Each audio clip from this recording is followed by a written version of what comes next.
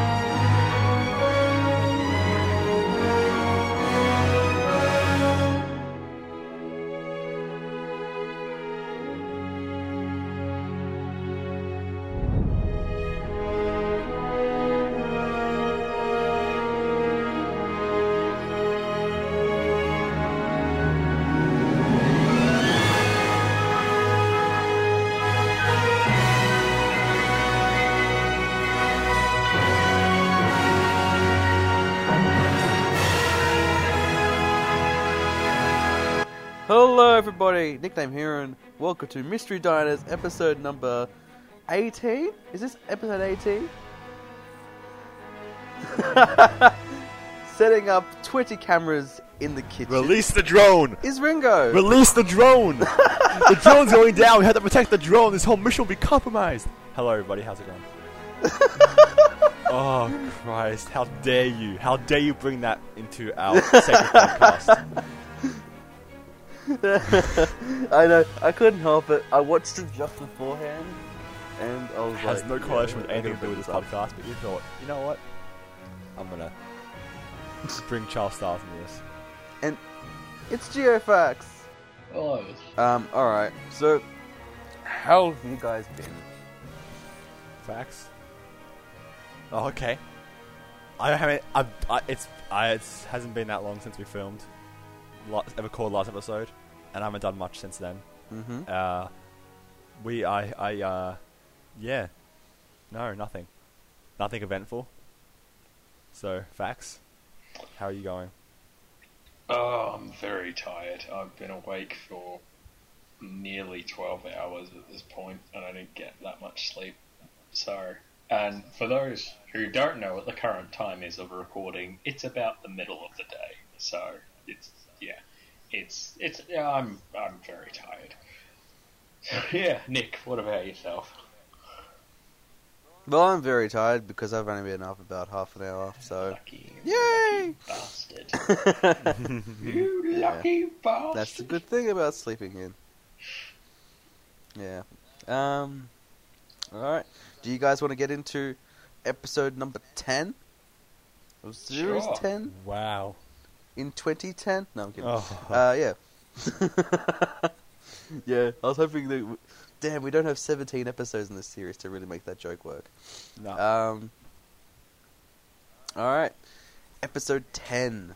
The Eaters of Light. General thoughts before we get into specifics. Mr. Facts? Ooh, I was pleasantly surprised by this one. I thought it was going to be shit, and it kind of is a bit, but it was also very entertaining and something I found kind of wholesome. So, yeah. Ringo. Look, I can't say I was as surprised as Mr. Fax was. I thought it was going to be shit. It wasn't shit, but it wasn't anything I'd watch again. So I put it under the nice little meh category and let it sit there. Well, what about you, Mr. Nickname? Okay, so... I've got to be honest, I really didn't remember much about this episode up until when GeoFacts reminded me just before the podcast started. So I feel like that's somewhat of a reflection of the episode. That being said, there are definitely some good things I can and we'll talk about when we get to the positives. So, alright, positives. Who wants to go first? I'll let Ringo go first. Yeah, I don't have much. Now, I don't remember much of this episode, like Nick. I probably should have been here when Mr. Fax ran through. But the things I do remember liking from this episode, the location. This season's been nailing the location in pretty much every episode, I think. So that was an obvious positive for me. Missy, without Missy in this episode, I'll wait until we go specifics into that. But without Missy, this episode would have got a lower rating from me. And Nardole freaking shine in this episode. He was amazing. From his wonderful homage to Hitchhiker's Guide to the Galaxy, to his amazing lines throughout the episode. I think this is if not his best episodes. It's just a shame. For me, this episode in itself was pretty but no, apart from characters that I personally loved, story-wise I couldn't get behind it, so I'll let someone else take over. Alright, I'll continue. So you basically mentioned all the stuff for the most part. I liked the crows, the crows throughout this episode, like the talking crows, and then at the very end you find out they say car not out of boredom, Stubbornness. Stubbornness, but instead it's actually out of memory for Car, one of the characters. I thought that was pretty cool. I like how so the Doctor spends 2 days in that portal thingy, and when he comes out, he's just seen Nardole with like face paint on him. He was so good. He's just telling stories about aliens, and they're like full cool with it. It's so good. I'm just trying to think. This is the thing. I really wanted this episode to just do more for me, because I had my concerns at the next time trailer, but sometimes I just hate when I'm right. So, yeah. I think that's all I can think of from the top of my head. Mr. Fax, redeem us with some of your positives, please. Alrighty. So, in terms of positives, I think I like to go in a somewhat chronological order. I really liked how it sort of started off, and it felt a bit jumped to, but I kind of slotted into the conversation. I was just like, oh yeah, they're bickering about who knows more of the Ninth Legion. And this feels like a very doctory thing to do, to sort of be like, no, I will take you there and tell you what happened, because I know better, and then sort of being proved wrong, but at the same time still being proved right, and having to work through an issue to get to that.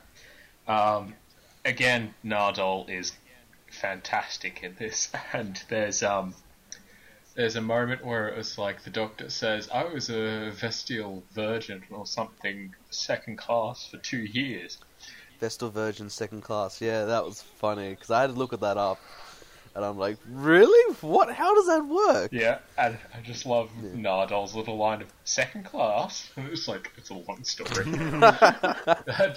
that little bit of witty dialogue was just, oh, that's great. I really liked how Bill sort of had her own adventure, and she wasn't really taking a back seat so much to the story. She was contributing in her own kind of way, like her and the Doctor at heads, in the same way that the Romans and the Scottish natives were at heads, until they finally joined up at the end and worked together. But more on that later. Car herself, I absolutely love her. Like, I like how the actors portrayed her. I like how she's got this strong sense of, duty, but she's also highly naive and ignorant to sort of the way the world works. And the Doctor tries to put her in her place, but she's still strong enough to sort of, like, stand up a bit. And there's something that I actually watched about the actress, because the actress managed to do her own hairstyle in that scene, and she pushed up the top of it, so it gave her a little bit more height, because I'm pretty sure she's around 5 foot, so compared to Peter Capaldi, who's 6'1" or something, so she's just raising herself that little bit.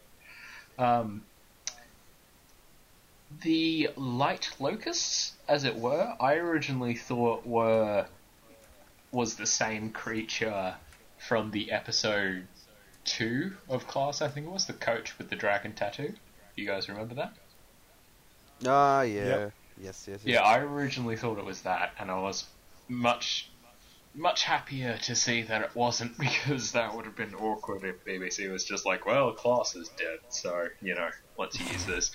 But I like how the creature eats light, and every time you see someone fall victim to it, the light bends around them, and it sort of distorts the image, and that was a nice use of CGI. I've got to talk about the sexual orientation moment with the Romans, just because I have to, and I'm going to reference one particular bit. I forget the main Roman's name, but he sort of is talking to Bill, and Bill's like, I'm not into guys, da-da-da-da-da. And it's like, oh, no, yeah, that's totally fine. It's like, and he sort of references his own bisexuality. And she goes, oh, are you into both guys and girls? And he's like, yeah, whatever.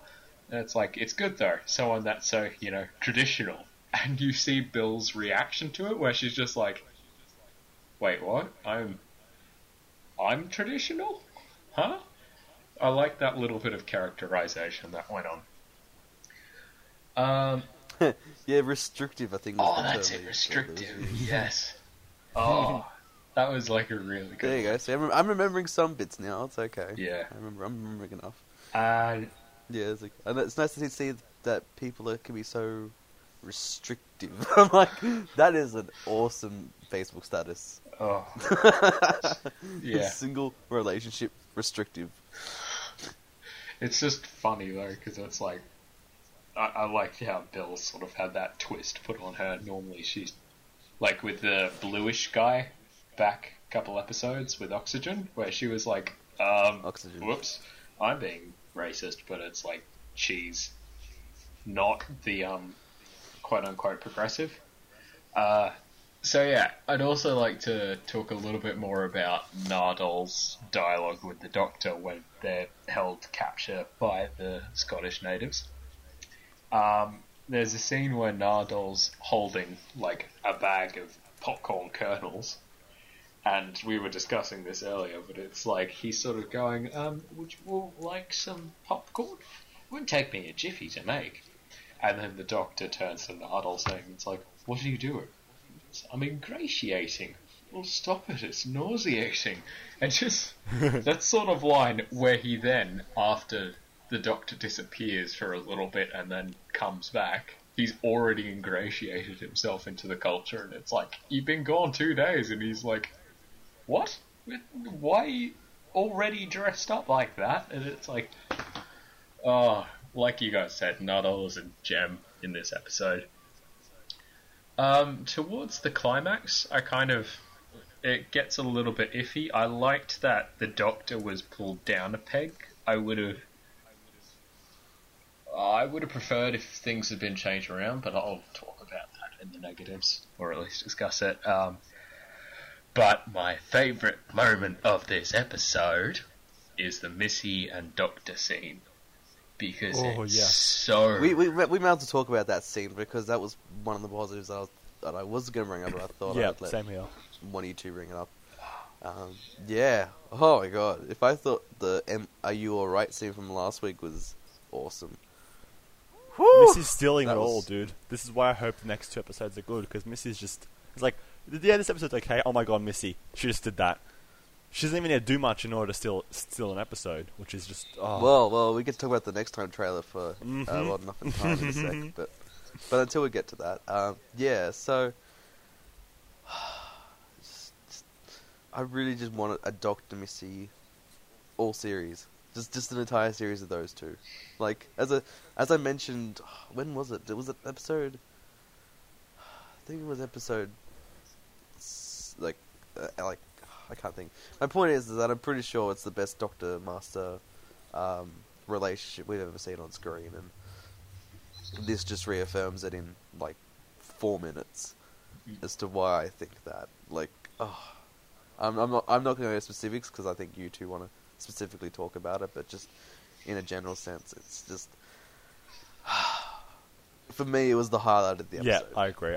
I'm sorry, it was. I think a couple of Nado's lines as well were like, okay, I can get through this. This is okay. But then when Missy just came and did the things, and I don't want to go into specifics either. I feel like I'm betraying you guys, but it was so good. I can't wait till the two-parter. I can't talk about the scene in detail because us two aren't willing to talk about it. I'm just still remembering it. That's all I'm doing right now. I'm just reminiscing. The way the lines were set and how all the music had been cut out and it was really close audio, like there was no background sound. It was probably done from like a smart lab or something. It was designed to capture this sort of intimacy.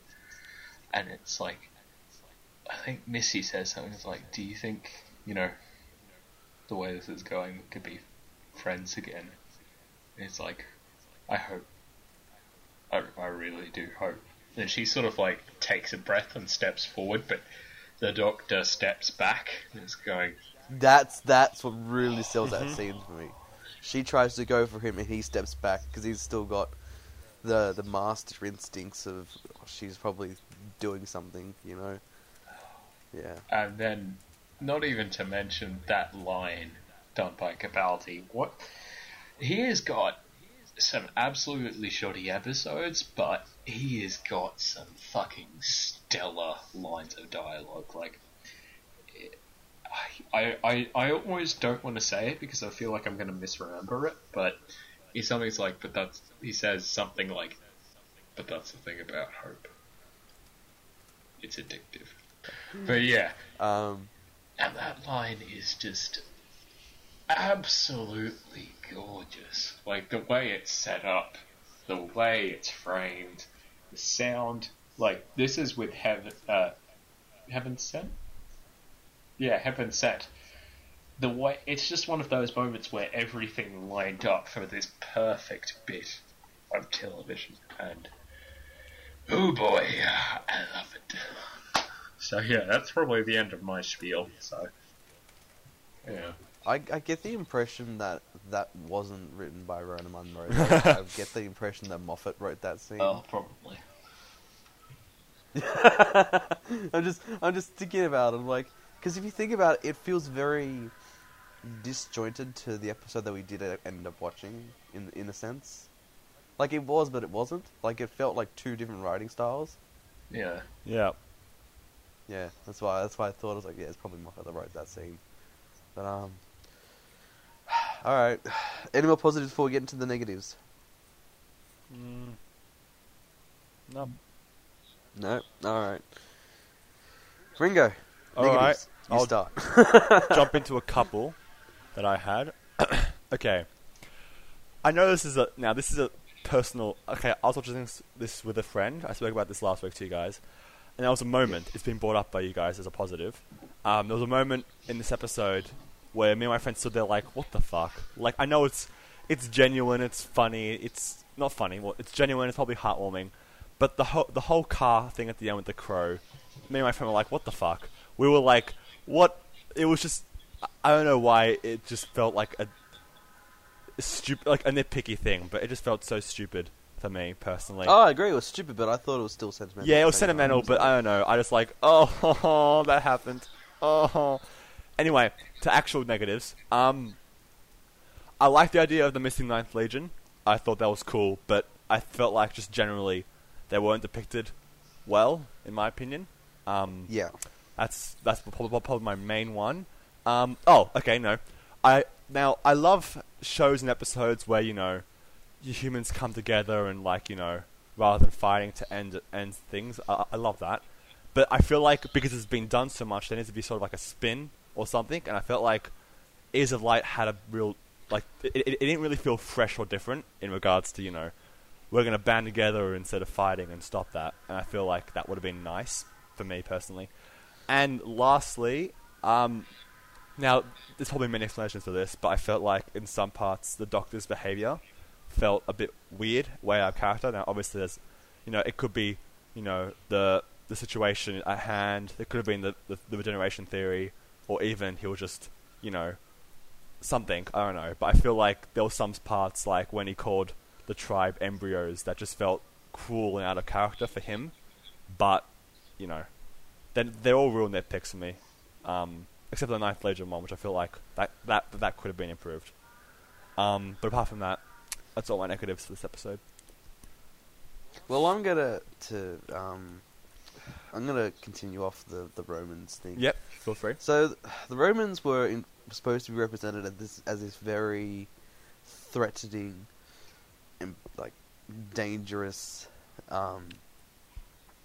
legion, and yet the whole sexuality scene, I understand it's good, but at the same time I feel like it's just jarring. Like we're supposed to relate with these characters. It's like, oh, like they might have slaughtered hundreds of thousands of people, but at least they had their sexuality down pat, you know?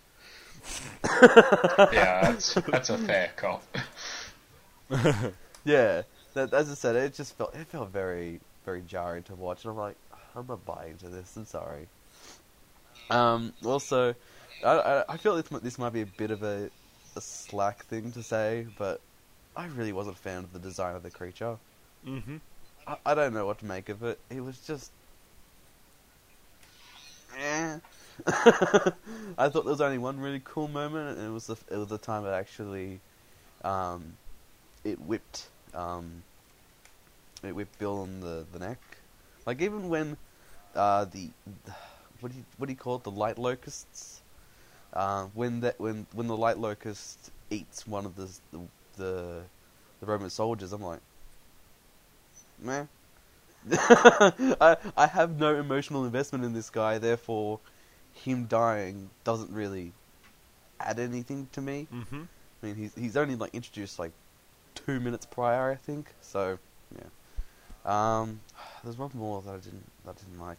Oh yeah, so yeah, you were kind of touching on it, but the ending really pissed me off. Like the resolution was like, oh, it was all just a misunderstanding, and now that they have the TARDIS chameleon circuit, and everyone can hear each other, all of a sudden we've become friends. I'm like, no.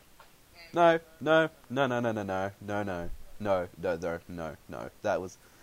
was crap.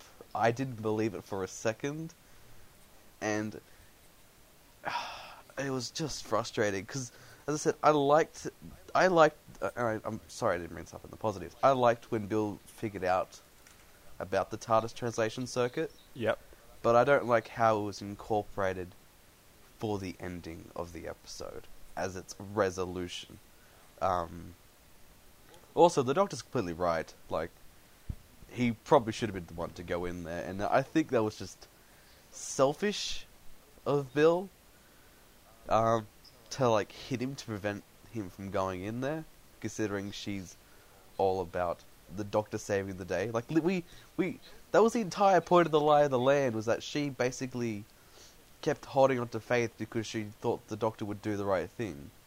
Mm-hmm. And yet it's a total contrast to this episode for me. That being said, it does add a bit of intrigue. Like, why is the Doctor so eager to go into this portal? Like, that's never really explained, and I feel like if it leads into because something in the finale. Yeah, sorry. I feel like it's because he's a show-off, and it's that sort of behaviour that was displayed with Tennant, where he sort of goes unchecked for a while and he gets a bit too far ahead of himself. And I would feel like with Bill being there, that he actually sort of, he tames himself down a bit. But I think he's just like, fuck it, I'm gonna do it. I did it once, I can do it again. Like he did it with the dial, the confession dial. It's like he stuck it out for 4.5 billion years. Half an hour, that'll be fine. Yeah, it may be nothing, but just I don't like how the way that Bill acted in that thing. Like, that felt a bit out of character for her in that scene. I don't know if I really can think of too much else. No, I just for me, for the most part, it was just a forgettable episode. I like Scotland though. Scotland's always nice. Yes. location was beautiful, beautiful location. beautiful sweeping landscapes. Mhm. Oh, I got one.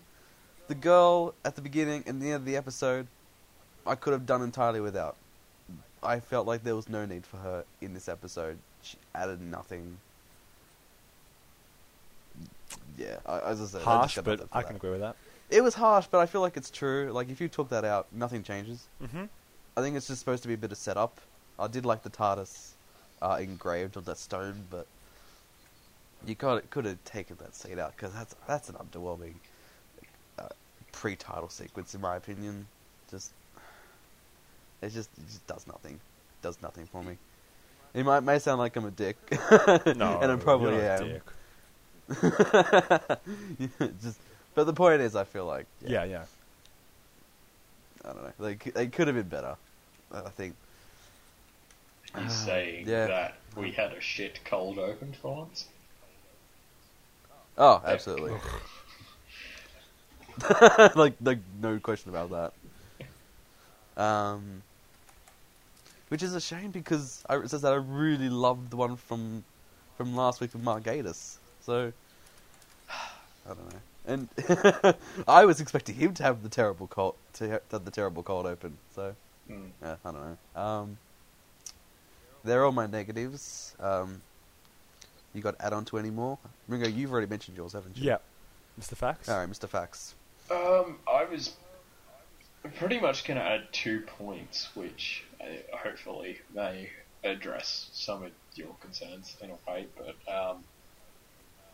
I agree pretty much with what you guys have said with the negatives. Like, there are some things that were ridiculous, and the Doctor acted completely out of spite, and just sort of like, he's going, no, I have to do this, and it's like, just, no you don't. What the fuck, man? Why do you have to always be the bloody hero?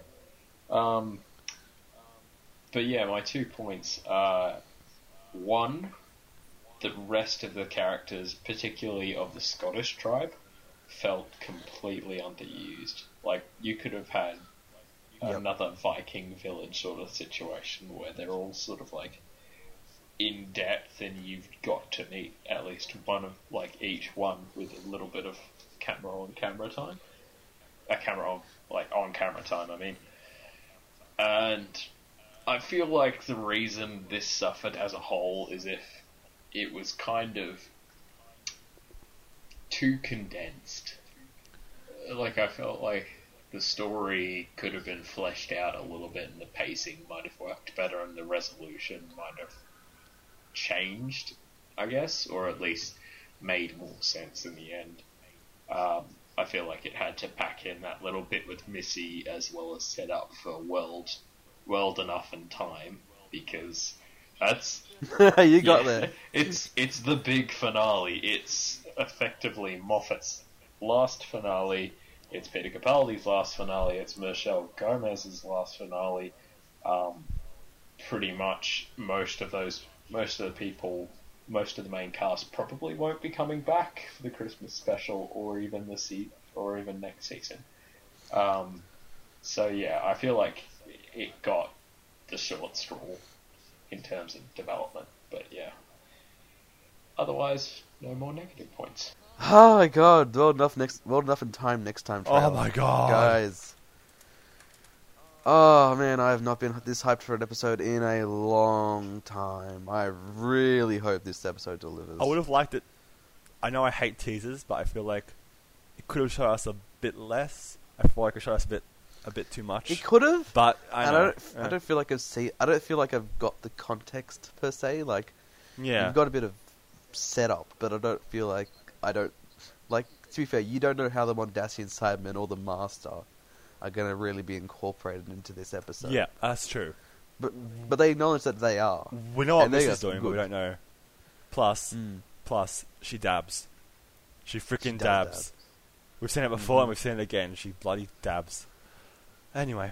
Blame Stephen Moffat's son for that. He's the one that introduced And her to dabbing. for Tegan, we have another blue guy. So, We do. hopefully he won't Yep. die straight away. Calling it now, 3 minutes in. Probably.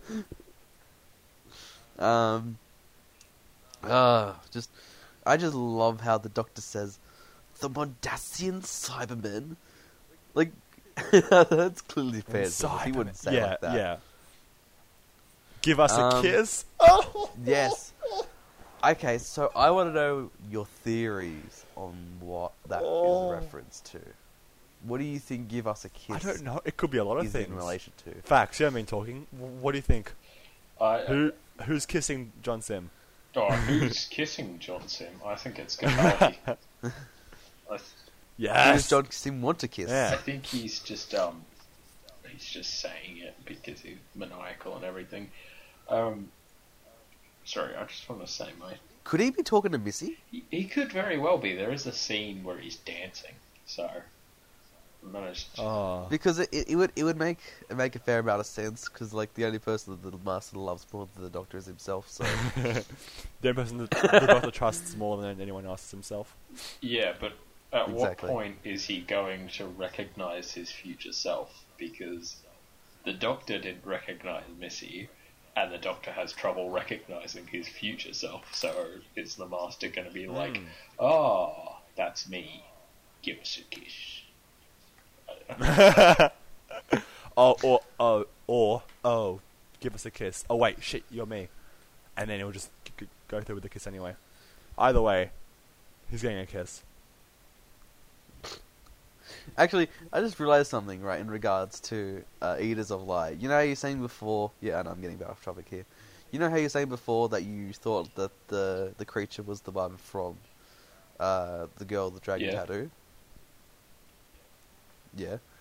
I almost would have preferred it to be that one. Really? Because at least you get nice gory violence out of that. Yeah. No, just in the sense that I'd actually, like, get some gory violence. I know it's Doctor Who and all that, but, like... Unlikely, if that's what the monster brings... Yeah, if that's what the monster brings, then I'll be happy with that, because it will at least make that... Whoa, I didn't see that coming, you know? Blood in a Doctor Who episode, you know? That would be kind of exciting, so... Yeah, I was disappointed by that. The Doctor putting Missy in scenarios to see how she acts. How can this go wrong? I really love the idea of this, because, you know, it feels like something we've seen before, but I don't care, because it's freaking Michelle Gomez just being the Doctor, with fucking Bill and Nardo as well. That little snippet from the trailer has me so excited. Yeah, so the thing is, like, as I said, I mentioned before, this is my most anticipated episode of the entire series. Mm-hmm. Like, no doubt. But, I have inadvertently gotten out of my way to prevent reading anything else. Like, no spoiler-free review, no teasers, I haven't looked at any of the images. The only things I've got are the plot synopsis from Radio Times, which I feel like I shouldn't have watched, read to some extent, and the Next Time trailer. That's it. And this is probably the most blind I've ever been going into an episode of New Who. So... I'm really excited. Just really excited for this one. It's the norm for you to be, like, an idea of what you're getting into, but now it's like there's nothing for you to read up, so you're like, okay, I'm excited, I'm scared, but I'm excited. Yeah, it's a lot of anticipation.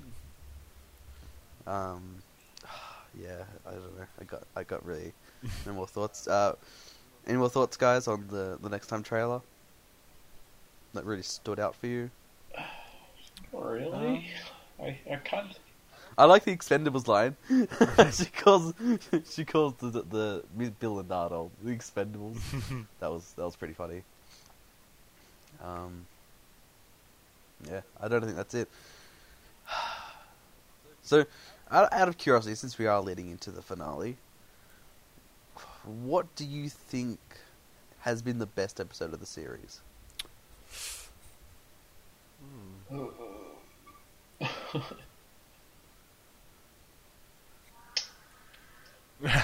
This is tough. This awkward silence is really reassuring. Like, is it a good thing or a bad thing that I you feel can't like figure it out? we've had no Heaven Sent yet, which is why Yep. I'm hoping a lot will come out of this next double. But Yep. this season's been, I don't know, there's been like no real, for me personally, no like, okay, if you can't choose against this yet. And I remember, I think with Moffat's earlier seasons, we've had that, and with RTD's era, we've had that. But in this season, I haven't. There's been no, okay, this is freaking amazing. There's just been, you know, a show with an episode that's really good, but also has a bit of issues. So I can't give you a definitive answer right now, I'm afraid. Okay. You're disappointed. Facts. You're like, oh. Yeah, I'm disappointed because I wanted to like hear the reasoning behind it and all. Yeah, I'll go through mine in a sec, yeah. but Facts. Do you have a? Mr. Facts. Anything? Pyramid at the end of the world. Ah, okay. Yep. Fair call. I think Fair that call, could you be did. mine, but I'm probably gonna have a look over them.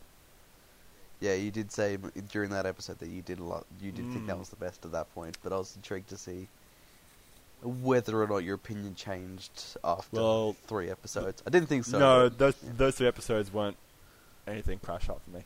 Now yours, Nick, I think I know what yours is, but Yeah, it hasn't changed Okay. since I first said it. Yeah, mine's Extremis. It's still my favorite of the entire series. But I really got to give props to Empress and Bars though. That was such an out of left field surprise for me. Mhm. And to have it so high on my list, that second. I don't know. It's like is it a testament to Mark Gatiss' writing in this one, or just I don't know what to really put that towards? Cause I think his writing as was you said- great in that episode. I feel like his dialogue, his character development, I think you can definitely give it to him. Yep, I will. I will give Mark Gatiss a pat on the back for not writing a terrible episode. Whoa! Yay! It's always a good thing. So are you sure you've gotten have you got even a slight idea, I think Ringo? if I had to pick, see the thing is, if I had to pick 2, it'd probably be the Extremist Pyramid. But because of Yep. Lie of the Land, and I doubt they're going to make an appearance in the final double, the entire Mhm. 3-part just felt sort of lost to me. Because they Yeah. I think I can't judge the others by Lie of the Land. Like I enjoyed Extremist and Pyramid probably the most out of them all, and they're both directed by Daniel Nethheim. So like coincidence? I think not. I think not. But yeah, out of those 2, it's going to be difficult to choose. But if I had to narrow them down, yeah, it'd be those 2 episodes. It's just a shame Lie of the Land was so just out of it compared to those 2 episodes. Yeah, that's completely understandable. And if you want to actually listen to those thoughts, go check out our previous episodes. But guys, you ready to talk Series 7 specials? Oh, I can't wait to discuss all of them.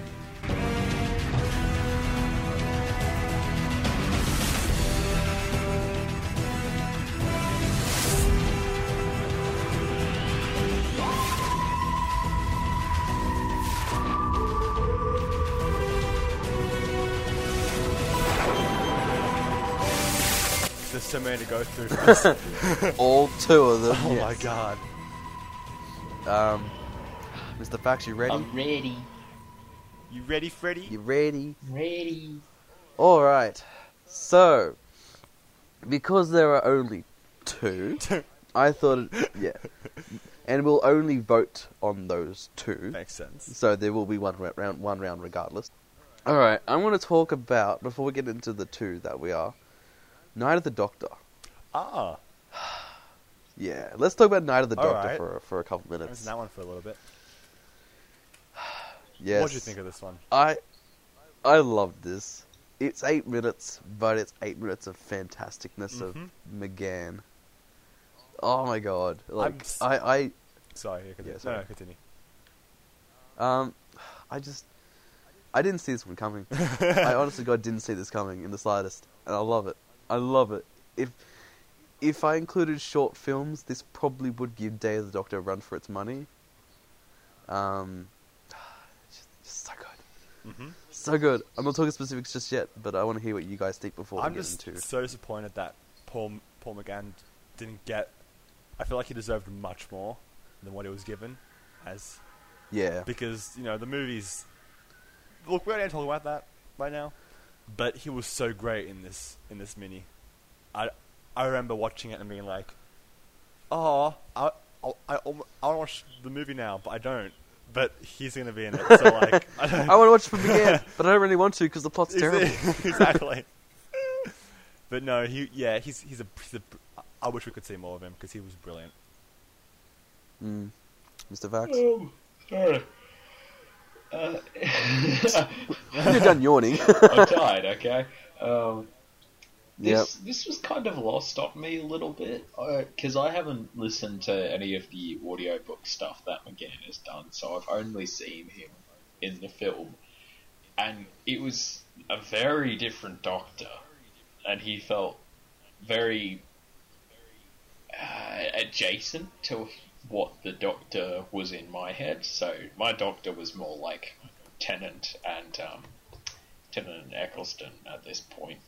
Matt Smith is still the Doctor and everything, but my idea of the Doctor is he's less sort of zany and everything. That was just when he was older and felt like he had not much time left. So this one, he was quite angry, quite sort of nasty and everything. I did like how he still had that idea to help, but it was kind of like... yeah, okay, it's not bad. It makes sense. It's nice that McGann got a regeneration scene. I'm sure he was wanting that in some way.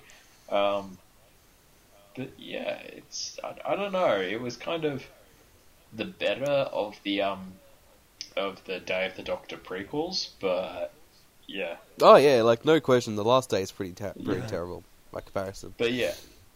But I don't know. It's kind of like a... Yeah, for me. Okay, so I'll start with specifics of this. I really like the fact that we got introduced into Khan. Mm-hmm. This is still to Khan before they got reintroduced in The Magician's Apprentice. I just love the creepiness of that planet. Like, it's this really desolate. It's almost like Gallifrey. But if Gallifrey was consumed in darkness, then you've got Khan. They look like they live out of caves and all that. But I like the dynamic between the Doctor and Cass in this. Like Cass's line about Daleks, Time Lords, who could tell the difference anymore. Like that's when you know that shit has gone down. Is that these supposed to be these very different opposing races. The Daleks supposed to be this ruthless race, and the Time was supposed to be this very pacifist, not interfering type race. And the fact that those two aren't distinguishable anymore, just really goes to show how terrible the Time Lords have become as a result of this war. And I thought that was really cool to convey in just one line of dialogue. I like McGann's line, these introductions, like, I'm the Doctor, but probably not the one you're expecting. Because, as I said, I had no idea what I was expecting going into this. So when I saw him come out, I'm like, no!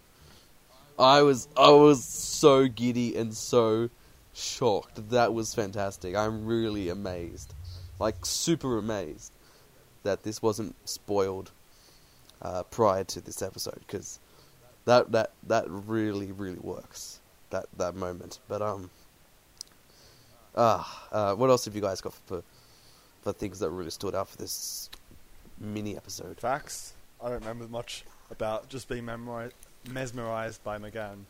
So apart from that, no, I gotta rewatch it, actually. Facts. Well, we could probably still talk about it, and you could watch it at the right same now. time. That's how short it is. Because, like, your specifics have made me like, you know what? I think this deserves another watch. How about you, Facts? Oh, it's great. Yeah. I don't remember much of this. I remember him. It's the Oh, irony, no. Why am I not surprised? You remember this, but I remember Eaters of Light sort of thing. I mean, like, Yeah. I liked how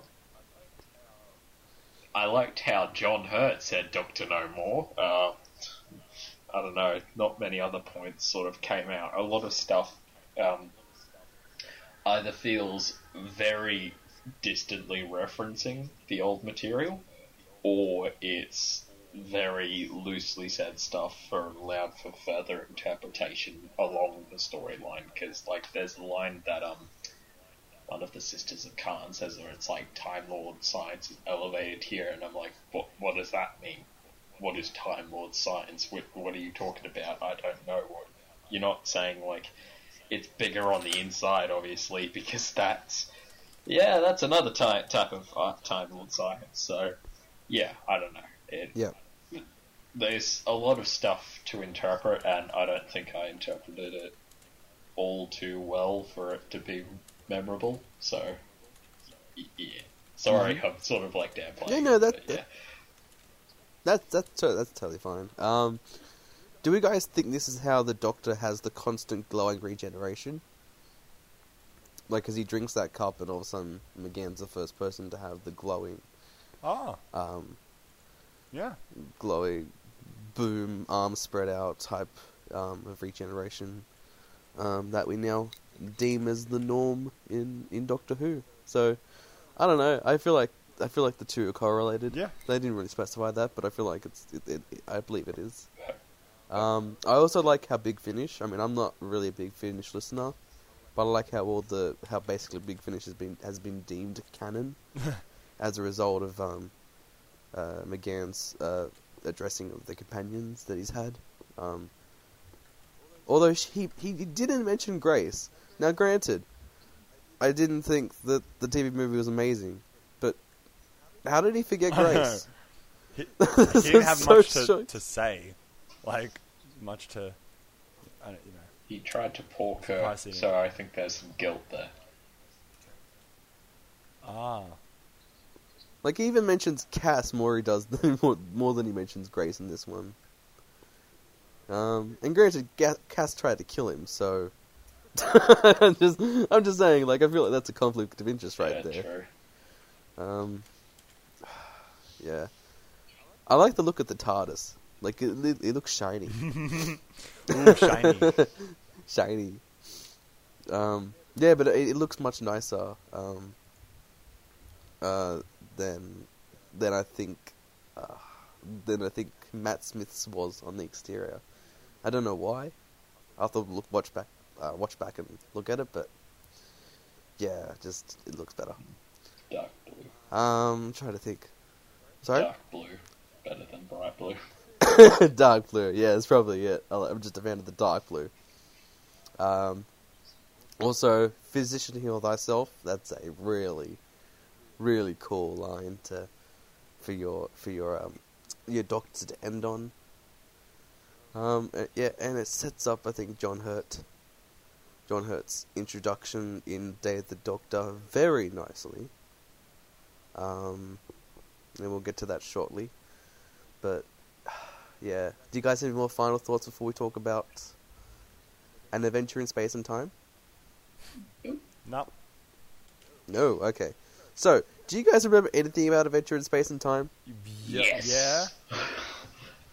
I remember a bit, Good. but I'll let you guys carry me through. Oh man, like this is supposed to be like so it's not like a documentary, but it's more like they just reenacted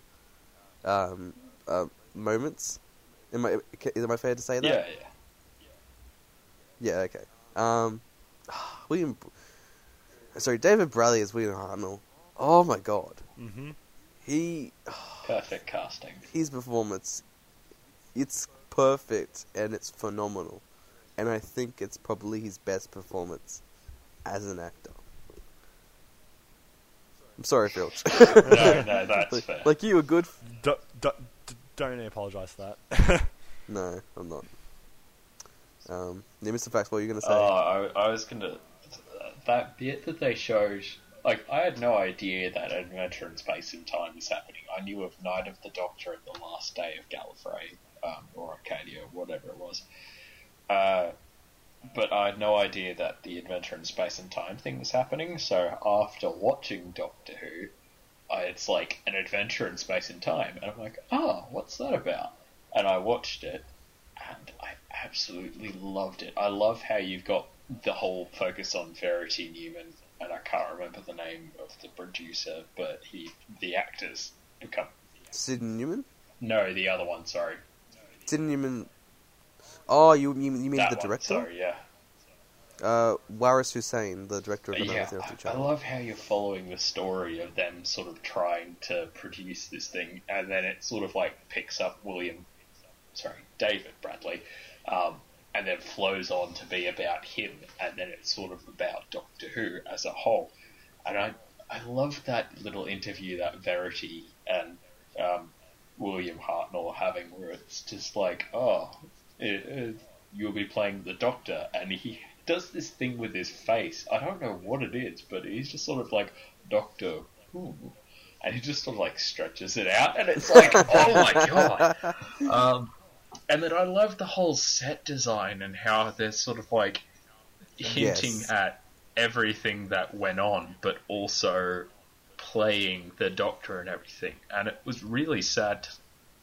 Actually, it was really uplifting to watch how William Hartnell would have experienced everyone sort of going, oh my god, that's Doctor Who, and him sort of like getting reinvigorated with energy. It feels like that he became happier as a person, but as his health declined, you see this massive transition as they sort of, people leave, and he's sort of like getting older and less health, like he's in worse health. And by the end of it, you have... Actually, I'm going to leave that moment about Matt Smith. I'm going to leave that to you, because I tend to steal a lot of the big things. But him knowing where the TARDIS rotor switch is, like switching it on, it's like only he knows that. And it's sort of that real care that every actor takes with the TARDIS, with the Doctor, and... An Adventure in Space and Time is absolutely beautiful and better for it. Mm-hmm. So yeah. As I said, you nailed it. I love the attention to detail of this episode, and I feel like that's attributed to Mark Gatiss and how much of a fanboy he is. The fact that he even got it down to like the labels that are on the console to make it so William Hartnell could determine what each thing was, and I love the idea of like he's doing it for continuity purposes because children care about continuity, and he's right. Yeah. Like I'm 21 and I care about continuity purposes. I still get mad about this one scene with Matt Smith in his TARDIS where he takes off using the red levers right at the front instead of using the DMAT lever, and I'm like, no. Sorry, continue. No, that's completely fine, and I agree with you there. That was jarring, but it's not something that you really notice unless you're really paying attention. But just oh my god, this is just a show performance of David Bradley's William Hartnell. Just oh my god, the one scene in particular. Is I think the moment when he gets told that they're replacing his character with Patrick Troughton, and just the look of like disappointment on his face when he's told that, because the role means so much to him as an actor. It's just heartbreaking to really witness that on screen. By the way, I think the actor that portrayed Patrick Troughton was hilariously stupid. like that line where it's like, oh, when they said they needed to get someone new, it's like I said, you can't do better than this man. He's the finest actor in all of Britain. He's like, oh, yes, you say it. No. I'm just agreeing with you. Like the fact that he basically indicated that Patrick Troughton would be the only person to really take over from him at that point. Just, I think, was a really nice thing for him to do, particularly because I don't think it would have been that. I don't think Patrick Troughton would have been like giddy and all that. I think he would have been really, really nervous. So I think that was such a reassuring line to say. But I think why I think this works is that not only do we get to see sometimes we get recreations of episodes, like we got the Dalek Invasion of Earth with Susan's farewell and that speech he makes. That was done really, really well, and with a lot of respect, which I'm glad, because I think that's one of Hartnell's defining speeches in his tenure. But then we also get like moments of where, oh my god, when Verity is announcing that she's leaving as a is she producer? Yeah.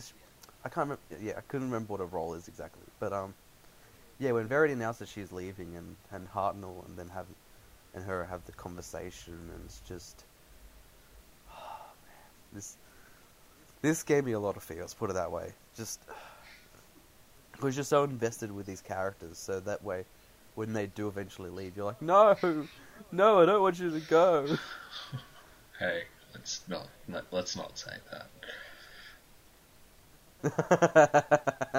I know, I kind of made it in a way to annoy you guys, but yeah, my point is that Gatiss does period dramas fantastically well, and this is absolutely no exception to that. I think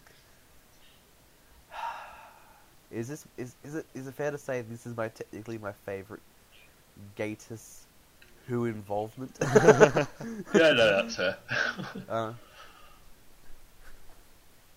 Yeah. Like I said, Empress of Mars is... Yeah, sorry. No, you go. Oh, I was going to say, the Empress of Mars is my favourite Doctor Who episode, but Adventure in Space and Time is so much better by a long way. Yeah. I was gonna say that were it not for two things, I would have probably asked for this to be voted for during the rounds, even though it's not an official Doctor Who episode, because it's just such a good bit of Doctor Who related film. So I feel like missing out on that is a little bit sad, but we've got two really good contenders for, top pick especially. Yeah, we do. So yeah. On to you. Yeah, as I said, I didn't want to bring those two into contention, even though I think they're both fantastic, but I think they still needed to be addressed because they were part of the 50th anniversary celebrations, and I think not talking about those two in particular would be a crime. Yeah. Would be a crime to Doctor Who fans. Do you guys have any more thoughts on Night of the Doctor or Adventure in Space and Time and before we get into Day of the Doctor? No. Alright. The 50th anniversary special, The Day of the Doctor. It was alright. I'm just gonna... Been waiting to say that. Yeah, you just making me all bitter. No, I'm just gonna put it out there. This is my favourite Doctor Who episode of all time. So okay. There you go. This is up there. I cannot ever pick a favourite. But if I had to, I'm sure this will be one of them. Hang on, I say, it's not the best. Oh, no. It's not the best, but it's my favourite. I can see why. It just, it plays, it's so fun. It plays to the geek, it plays to the fanboy so well. And it's also just got fan service episode. And it's also got good storytelling as well. I love it. I love it so much. So how are we going to do this? Because this is a big episode to discuss. I think we'll talk about it in moments, but I want to hear GFX's general thoughts before we get into those moments. Okay. I was originally very annoyed that this wasn't what I thought it was going to be, because there was sort of there were ideas being thrown around about how this episode was going to play out in terms of what it was. I thought for a very long time that it was going to be consistent with the name of the Doctor, that it would be basically a direct continuation of Matt Smith and Clara journeying back through his time stream to get back to the present day to get out of it. Okay. And I thought that was how they were going to involve the past Doctors, and then with all the advertising going on and the Day of the Doctor one, where they get a bit of each Doctor in their era and they play this big swelling music, and it's sort of like I've been running all my lives, of every moment of every second in time and space, I fought for peace in a universe at war, and I've come to face things in the name of the Doctor, and it's like now it's the one thing I have to face, the one thing I've been running from all my life is the Day of the Doctor, and it's like, yep. I was interested to see what that meant. I thought it would mean something to do with the Time War, but I didn't think it would be as different as what I'd pictured. So going into this episode, I was kind of like, oh, but then throughout it, I'm just like, oh, that's nice. Oh, that's nice. Ooh. Oh. And then I really loved it. It took you. It took you. Yeah. I'm so proud. I'm so proud. Yeah, you were talking about the not the advertisement, but the I hate calling it a trailer, but it's not. It's just the one with Matt Smith, and he's like standing on this pedestal, and you're going past all these. He's wearing. Oh, he's wearing a wig. No, like the bit where it's like everything's like frozen in time. Yeah, it's a trailer. That. It's what it is. It's what they've dubbed it as. Yeah, okay. So I'll call it a trailer. Yeah, that trailer. Oh my god! I think I watched that episode about 30 times to make sure I got all the Doctor Who references in that. Because they're everywhere. They're everywhere. That was such a love letter, and it really, I think, perfectly embodies the Day of the Doctor as a whole. A lot of fan service, but it all just works together really, really well. Alright, so see, I don't want to go positives or negatives because I don't have any negatives, but if you guys have any negatives, go for it. Mr. Fact, do you have any negatives? David Tennant was an idiot. I don't know what it was, but his Doctor was dumbed down a lot, and I'm like, I don't like this. This feels like you're just taking digs at another writer's error, which Moffat has done and has pissed me off. This is my personal gripe with Moffat. I was watching... Hang on, are you referring to the rabbit scene? No, just in general, where he's just like, you're such a bad copy, and it's like, you're an alien duplicate, and it's like, we get it, he's not that smart, you don't need to hammer it home. But the rabbit scene was funny, but there was this interview being done for I think it was a 5th Doctor episode, or a 4th Doctor episode, and they had brought on new writers and everything, and they were sort of like, what did you think of this person? And Moffat was on it, and he was just like, I don't like his writing style, I can't like it. And that's all he fucking said. Like, they come back to him and sort of pose the same question. It's like, I don't really know, I didn't like his stuff. So when he was doing that, I'm like, are you having a gripe at RTD? Are you having a gripe at my bay? This is just unfair. But no, it was... I think, yeah. No. Continue. You were gonna say I'll add something to afterwards, but yeah, go. Okay. But yeah, I don't have any real gripes with the episodes besides petty ones. So yeah. Yeah, that's fair enough. I feel like with writers, you always gotta, in particular like showrunners, you have your mutual respect, but I think you're always gonna have your positives and negatives, and I think that's like the point of the showrunner is that, oh, this is what I didn't like about the previous showrunner's thing. I'll do this. You know what I mean? So I feel like they I don't think they dislike each other, but I feel like they I think they love being competitive with one another to an extent. Like I think it was in a Doctor Who magazine, when RTD actually writes in, because the showrunner normally does a column where they answer fan questions. So Russell comes in and for one question is like, oh, how does the celibacy thing work? Like he doesn't actually get married to her. And he's like, and then Moffat's like, you're implying they had sex after they got married.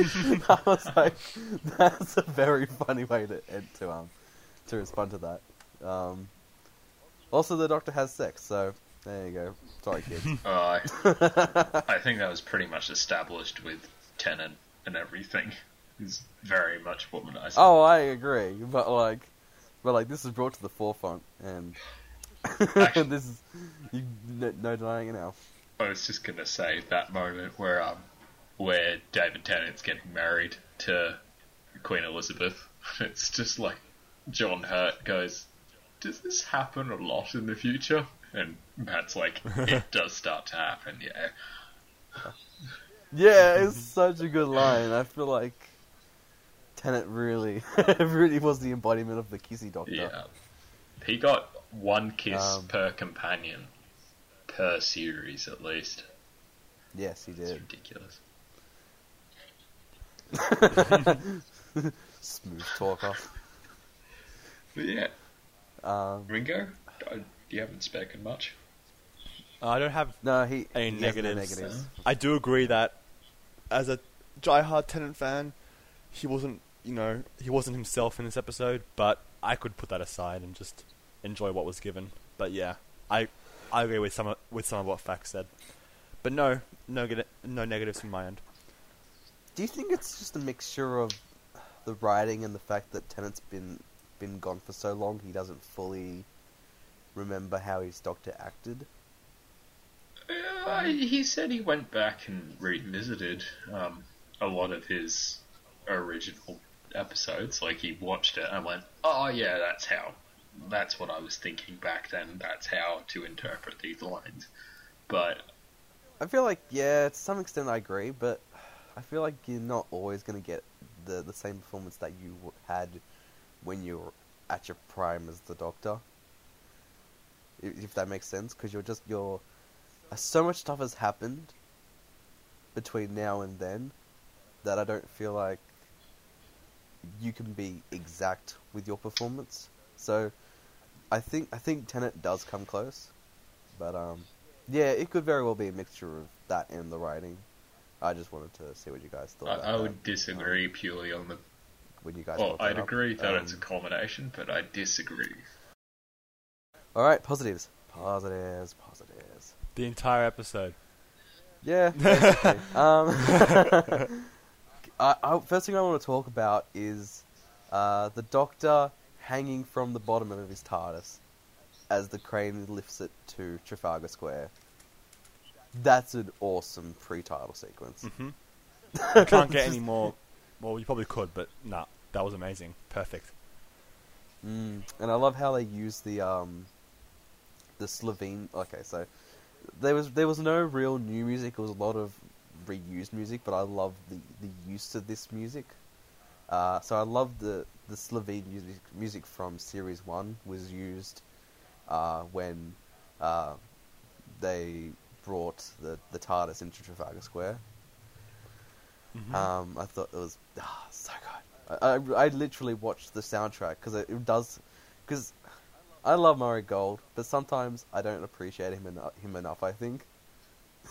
So that's what I try to do with each episode of the podcast, is I try to get ones that people don't hear, but for this best of, I chose obviously the best of each soundtrack, I feel like. But yeah, no, this really just showcases Murray Gold's music in a way I don't think I really appreciated up until then, really. Just, I Yeah, no, go for it. Interject. I only discovered this about 2 months ago, because I recently rewatched it. But just on the note of music, with the moment and where 10, 11, and War are all gathered around the button and are about to press it, and they slowly, they figure out how they can beat it and everything, and Matt's just like, this time there's 3 of us. There's a little bit of piano piece that plays in the background, which is the exact fucking same music as Heaven Sent? Heaven Sent, and I only just go with that, and I'm like, oh my god, this is so much more meaning now. And Is it weird that I knew that when I first watched Heaven Sent? Like, is that just a testament to me now that I just become so involved with the music? I'm like, I remember that from the Day of the Doctor. I feel like I say that now for most music, because I feel like one way or another it is. Yeah. Like, there's another one, Altering Lives. Altering Lives was actually a track that was first used in The Waters of Mars, and then it was reintroduced when the Doctor, basically the Doctors are actually seeing Gallifrey as of right now, and that music plays. And do you guys know what I'm referring to? Yeah, I remember that scene. Yeah, that was the same music. I think just done slightly changed, but it's the same music, and it's. I was like, oh my god, this is from Waters of Mars. Don't remind me. Why are you reminding me of this? And it also feels pretty interesting because this happens between Waters of Mars and End of Time for the Doctor. Yeah. Too, like for Tennant's Doctor. That's why I feel like it had so much more meaning. Of like, oh my god. Yeah, as I said, I'm no Tennant fanboy, unlike you two, but yeah, as I said, that scene. I can't wait to talk about that scene in detail, but so good. So, what did you guys think of Clara working at Coal Hill School? Not really fussed, to be honest. Nice nod, nothing more. Yep, I agree. Yep, I agree. Although, to be fair, I love the shot of the motorbike going into the TARDIS. Oh, I thought yeah. that I'm looking at that shot right now. I'm just mesmerized by it. Oh, love that shot. Yeah, I know that all happened like before the crane shot, but I really wanted to talk about that because I really like that. Do you guys want to go? Okay, so what else do you guys remember as like a big highlight apart from like the 2 that we'll most definitely talk about? What were some other really big highlights for you? Tom Baker. Okay, fine. We'll talk about Tom Baker. We'll get that one over and done with. Tom Baker, man. He's You guys talk about it, and I'll talk about my personal experience after this, but you two go first about this Okay. scene. Ringo. me. Oh well, I probably have the least experience since I'm not a classic nut. But the most classic who I have seen is from Tom Baker himself, and he's just fantastic. I see why everyone thinks he's he's a favorite Doctor for a lot of people because he's just amazing. And when I saw him in this episode, now I should put this out there. First episode of Doctor Who I've seen is Day of the Doctor. I've seen it since then, obviously, several times. So the time after I saw it for the first time, when I actually knew Doctor Who, it was more than a nod. It was just, I was so happy. I was smiling throughout the entire scene. I thought it was, it's so beautiful and it's really sweet. And I think I watched some more Tom Baker after that, but he's a brilliant person. And I'm so glad that he got a cameo in this episode. Just sex. You sound like an addict, Ringo. It's just like, it was Well, so good, I had some more. Look. Funny you should say that, because I actually... No, continue. A baker addict. What are you into? Pastries? Baker addict. Yo, man. I love my pastries. Anyway, Babka. back to the White Baker. Facts. Come on. Well, I loved this for very much the nose thing, the who knows, and I think that's just the pinnacle of Tom Baker with him. Yeah. Sort of just like, he's such a physical actor in terms of facial emotions and just using his muscles and his face to portray how zany and weird his character is. And he comes back to it, like, with the who knows, and it's like he made a visual pun. And in the Doctor's, like, sort of weirdest moment, where he's like, he's happy he's not destroyed Gallifrey, but he's also not happy because he's isolated Gallifrey, but also because the Time Lords are still not great at this point. So he's just sort of sitting there, and it's like, watching just who knows, and it's him talking to himself, and it's that moment, it sells the scene for me. So yeah, Nick. Well, okay, I've got a theory. Oh. Here we go. Okay, so we talked about this in an Adventure in Space, and we didn't actually talk about this in an Adventure in Space and Time, but I thought I'd bring it up here, right? So, Tom Baker makes a note that he says, someday you'll go back and visit a few of the old favourites, hey? What if that's exactly what Matt Smith did at the end of Adventure in Space and Time?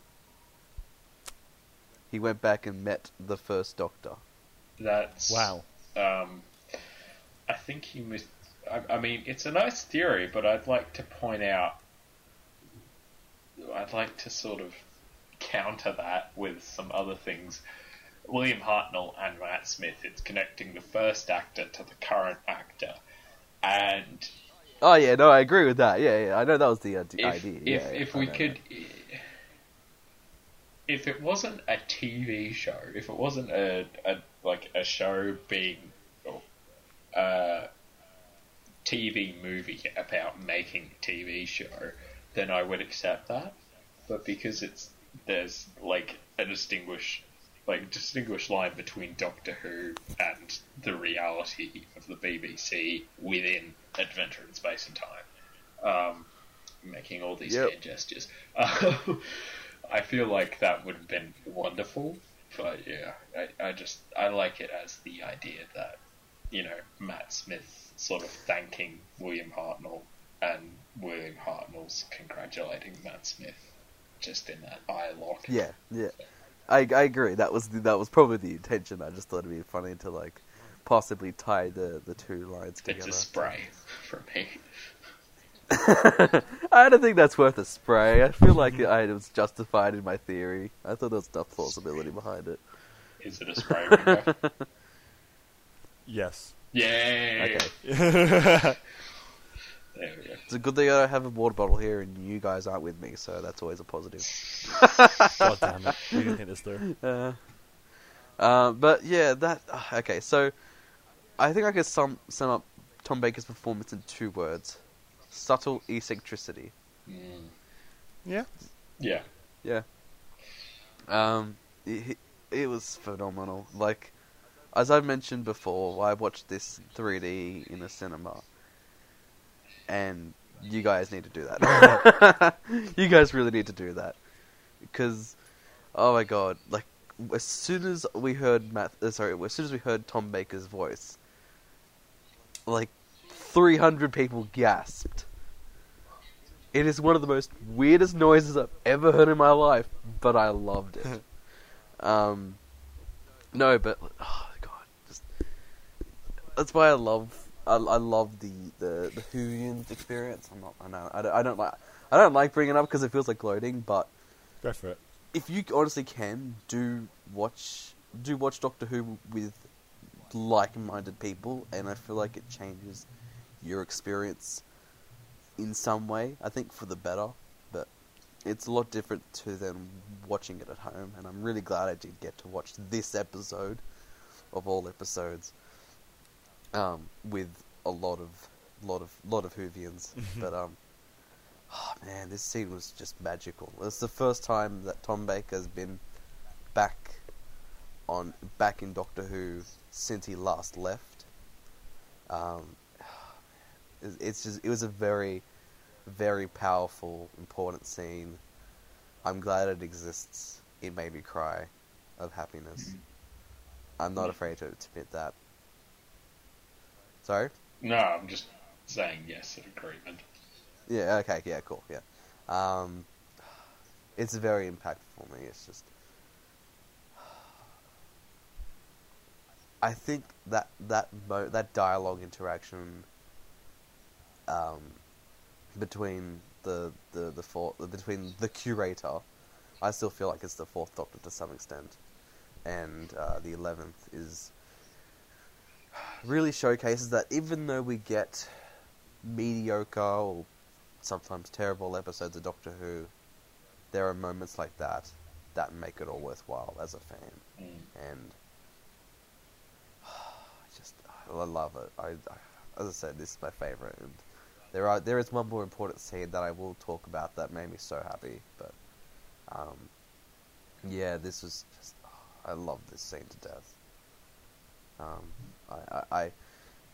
I don't skip a single second of this episode because I feel like every second of this is important to some extent. And Is there some...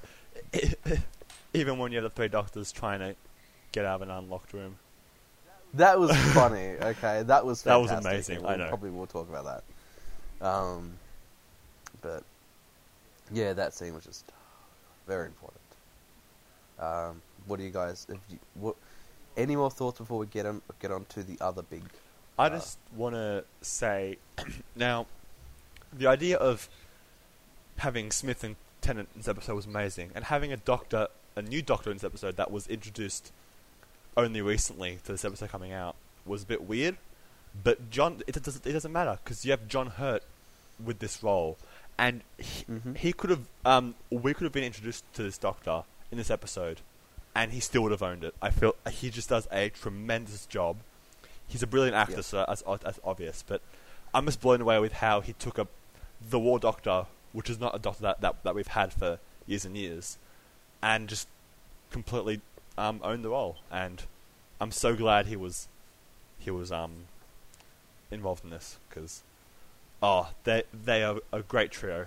And yeah, there's my John Hurt love for this episode. It makes me so intrigued to see how the dynamic would have worked between 9, 10, and 11. Mm-hmm. But I'm really glad we got what we got. Yeah. As a secondary thing. Yeah, John Hurt. He only gets this hour and a half, but he owes this hour and a half. Like, he is most definitely the Doctor, as Matt Smith quotes, is like he was the Doctor on the day when no one else could have been the Doctor. It's just and it feels really sad breaking this up because his death is still quite recent, but I feel like this is one of my most favorite John Hurt performances. Yeah.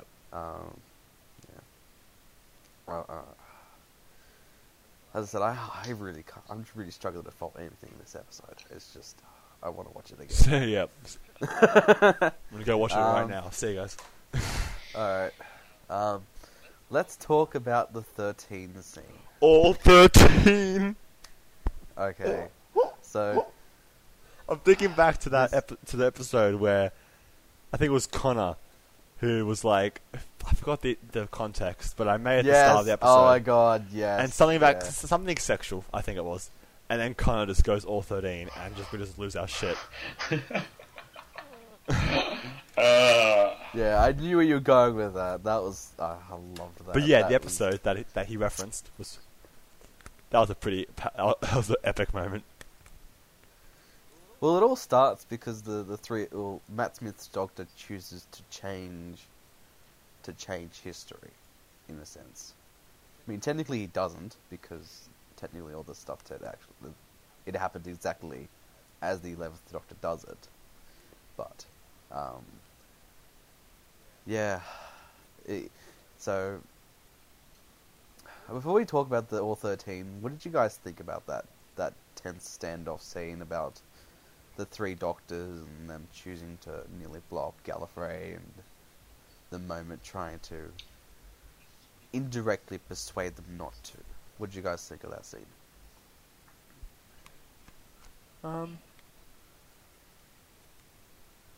Ringo? I think. Sorry, facts. No, you go. No, Oh, you said Ringo. It was great because for the most part, this episode was light. It was fun. It was, it was a joyful cruise for me, and then the deeper subplot of, this is the point which has been referenced since the beginning of the revival, and we finally got to see it, and through these three Doctors, and I think just everything about it clicked for me.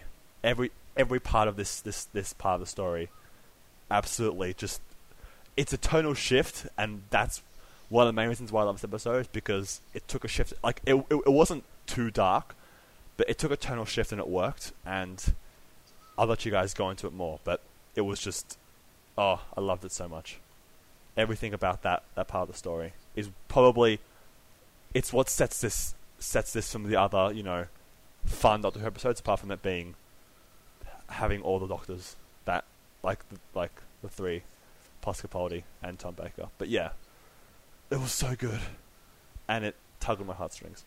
Facts. Well, I want to briefly interject here before we get before Connor introduces, before Connor goes into detail here. But I really like how the War Doctor was adamant on trying to do this himself. And the other Doctors were like, no, we're not having any of that. And that was the best bit. Like, you had them sort of looking at him like an outcast, and then at the end they're like, nah, we're not letting you do this. And it's just like, oh, now I definitely want to go watch it. God damn it. It's... sorry, Mr. Fact. Yes, let's let you speak. Christ. I wasn't actually a fan of the retcon to begin with. Still have issues with it. I liked the idea of the last of the Time Lords sort of thing, but I can see how you would run out of puff with that big elephant in the room. So I liked how all of them work together. It's like you don't have to do it alone and everything. John Hurt spouts that great line, great men are forged in fire. It's a privilege of lesser men to light the flame. And I liked how he was so sort of he was giving himself up, and he was breaking that promise, like I said in the last episode, where he's just he's the Doctor who broke the promise. He's breaking his promise. He's killing people willingly to sacrifice, or not to sacrifice, but to save the greater good, even though it's not really the greater good. It's just to stop things from eventuating. And I love how tearful he got, because he was it was the point where if you didn't know that he had the next set of regenerations and everything, I reckon he probably would have withdrawn and died of old age, but died alone. It was that kind of massive tonal shift. But yeah, the whole thing where it's Matt Smith's you know what? Fuck it. Let's disrupt everything. That's not creating a paradox, and the TARDIS can barely sustain having two people of the same person at different points of the time stream within the TARDIS and everything. It's no, that can't. It's yeah, that was annoying. I don't like it when they intentionally make a paradox, but to solve a plot line. So I don't know. It's a mixed scene for me. It was good. It had some fantastic Yeah. moments, but also it had some not so great story development. But yeah, yeah. I think that scene though, the one with the three around the button, I think that was actually Clara's best scene Yep. in the entire episode. I would probably argue possibly in their entire era. I think, yeah, she was amazing in this episode, so I could easily say that as well. Because she doesn't say anything. She watches on, and the doctor looks at her, and he's like, "What?" And she's like, "Nothing." And he's like, "No, seriously, what?" And he's like, you mentioned about this all the time, but I never ever expected to see you actually do it." And he goes on to say like, "Oh, but I have no choice. There is no other way to resolve this." And she goes on to say as like, the warrior, the hero, and you. And then Matt Smith's like, "What am I?" And she's like, "Don't you know?" I'm like, "No." And then she's like, "Be a doctor." And that was the moment that it clicked to him that there possibly might be another way to resolve this problem that they have. Yeah, granted, I understand why you might think it's a retcon, but I feel like this was the best way to possibly satisfy both keep the continuity happening, but at the same time get this really powerful setup for the 13. But it's just so emotional, that scene. I just got stuck in it so badly. Oh, I want to watch it now. I want to watch the Doctor right now. All right, we may as well segue that into the 13 that we're leading into. Capaldi. Oh my God, Capaldi. All 13. It's a shame he didn't have his now memorable hair, but still, fucking Capaldi. Who wants? Can I just point out? Uh-huh. Did either of you see that coming? No. I should have, but I didn't. I didn't know who it was the first time around. It took me a second to Right. I watched it and then I sort of went, "Wait, is that Capaldi?" So yeah. Yeah, it's just so interesting because it was like the Clara thing from Asylum of the Daleks. No one expected them to be introduced so early. And actually, getting a bit of a tangent here, what did you guys think of that Capaldi announcement thing they did on television? The actual event. Yeah, the actual event itself. Oh, big no-no. I'm glad he got the ability to, but as a writer, someone who would like to work on a reveal, that pisses me off so much. It's like, and here's the next Doctor. It's not like his regeneration's known, and people know that so-and-so is leaving and everything. I'd prefer to be able to, work in the next Doctor, so I prefer if people kept their leaving quiet, so I could be like, 3 years, yeah, they're probably leaving about now, but just do it mid-season or something and just fuck with everybody. I'd want that kind of a twist. I'm a bit over the whole publicity thing because money, See, I agree with you, but at the same time, I don't think it'll ever happen. Even if they were not going to try to advertise the next Doctor, and that's understandable why you wouldn't want that, but journalism is nosy, put it that way. Yeah. They have insiders in places that you don't think would be possible, and they get information that basically ruins any sort of surprise that you would hope to get. Basically, I feel like Capaldi he announced his leaving on a radio show, but I don't know whether that was him or what the reason for doing that was, but I don't know. I like it, but at the same time, I would also rather not know at the same time. It's a really weird balance. Yeah, I don't know. Ringo, what are your thoughts on this? On everything. Look, it was. I did watch a bit of the reveal, like that on that. Was it like an online TV thing? I don't know what it was, but that was pretty. It was on TV. It was on ABC. Oh yeah, like okay. 4 o'clock in the morning for us. That was a bit of a, to me the reveal.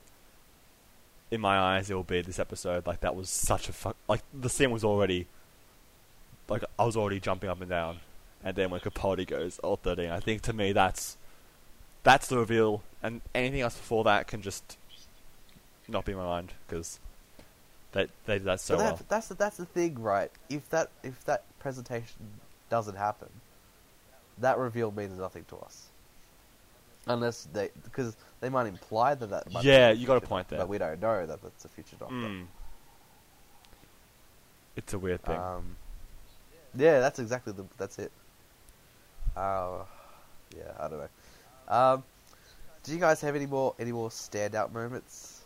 Like I know for one, I love the bit where they come out of the painting. That was a really cool moment, and they end up in the Black Archive. That was definitely a that was awesome.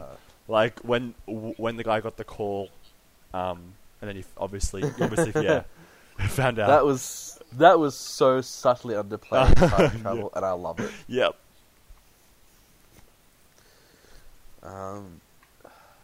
Do you guys want to talk about that Black Archive scene? Because I thought that's a really awesome scene. I feel like we should kind of move along because we've still got the time of the Doctor to go, and we're nearing on 2 hours, so I don't mean to rush, but if we do... I'll make one more point. I'll make one more point about that scene, though. Yep. I love the fact that that basically David Tennant and Matt Smith's Doctor basically came together to negotiate the Zygon Treaty by making it so neither party knew whether or not they would be human or Zygon, therefore making the treaty perfect. Yeah. Just that's a phenomenal resolution to what was effectively a side story, in a way. Like the Zygon was definitely the weaker part of the story, but still a fantastic part nonetheless. But that's a perfect resolution to that ending. It is open ended, which it did annoy me at first, but the fact that it does get resolved in Series 9 more than makes up for it. So. Yeah, alright. We may as well move on to the time of the Doctor, because I'll keep talking about the day of the Doctor and you guys will have to like restrain me somehow. But yeah. Just for the sake time of the viewers. Doctor. Yeah. Sorry guys. So general thoughts before we get into specific moments. What did you guys think of the time of the Doctor? Facts? It's a bit wibbly wobbly, to be honest. Some things don't make sense. Some jumps were a little bit too far, but I liked the way they showed the progression of the Doctor in the War for Trenzalore, and I liked how, as he got older, he got less cynical and kind of more zany and just sort of let go of any responsibilities he had. So yeah, I also like the dynamic between him and, I forget her name, but she is the leader of the Tasha Lem. That's the one. Psycho Space Boss Nuns. So yeah, Purple Mainframe. that's great. But yeah, Ringo. Yeah, for the most part, I enjoyed this episode. Matt Smith, obviously, he gave it his all because, rightfully so, it was a really emotional send-off. But look, it was a good episode. There were, as Connor said, some wibbly wobbly stuff, but I don't know. Just thinking back to his era, I felt like, in terms of a send-off, I think he deserved better. if I'm being honest. But it's not a bad episode by any means. It's Yeah. just, I don't know, a part of me wishes he got something else. What about you, Nick, man? Okay, so general thoughts. I think it's very mixed up until the last 20 minutes or so, and then it's phenomenal. Yeah. So, alright, let's go into specific moments. Alright, so what, excluding the last 20 minutes, what were some memorable moments from this episode? You got anything, Ringo, or should I go? No, I'll let you start for this one. Okay. Remember, I'm called Barter or something, and you're Georgina. We're from the town over, and we're just looking to talk to you. And it's like, hello, how are you? I'm good. It's good. I'm the Doctor. I stole the TARDIS from my people, and I've been flouting our principal law ever since. I was like, just, that line of just them speaking the utter truth at like such an insistent tone. It was like, oh, that's fucking hilarious. I love how how Clara basically indicates in this scene that she fancies Matt Smith's Doctor. Yeah. Like in that line, I was like, "Oh, that's so cute." Yeah. Not the Who knew first. that I could have a sentimental after to it? Not the first. But yeah, I'm trying to think of some other moments that aren't within the first. Oh, I don't think it falls in the last 20 minutes, but the marshmallows thing. It's like the pink ones. Oh, first. yeah. It's like I Oh, so have good. a secret supplier. That was nice. I love how even though he has no plan, he's like he tells her, "I have a plan," and he's Yeah, like, that's in the I last just 20 say- minutes. We're not talking about "Oh, I don't care. I don't care. I don't feel like it really counts because he's just saying it's like, I don't really have a plan, but I just like giving them the assumption that I have a plan." I was like, that's very doctory, just Yeah. making things up. I don't know. Um, Wait for something to happen. Take the credit. It's usually how it works.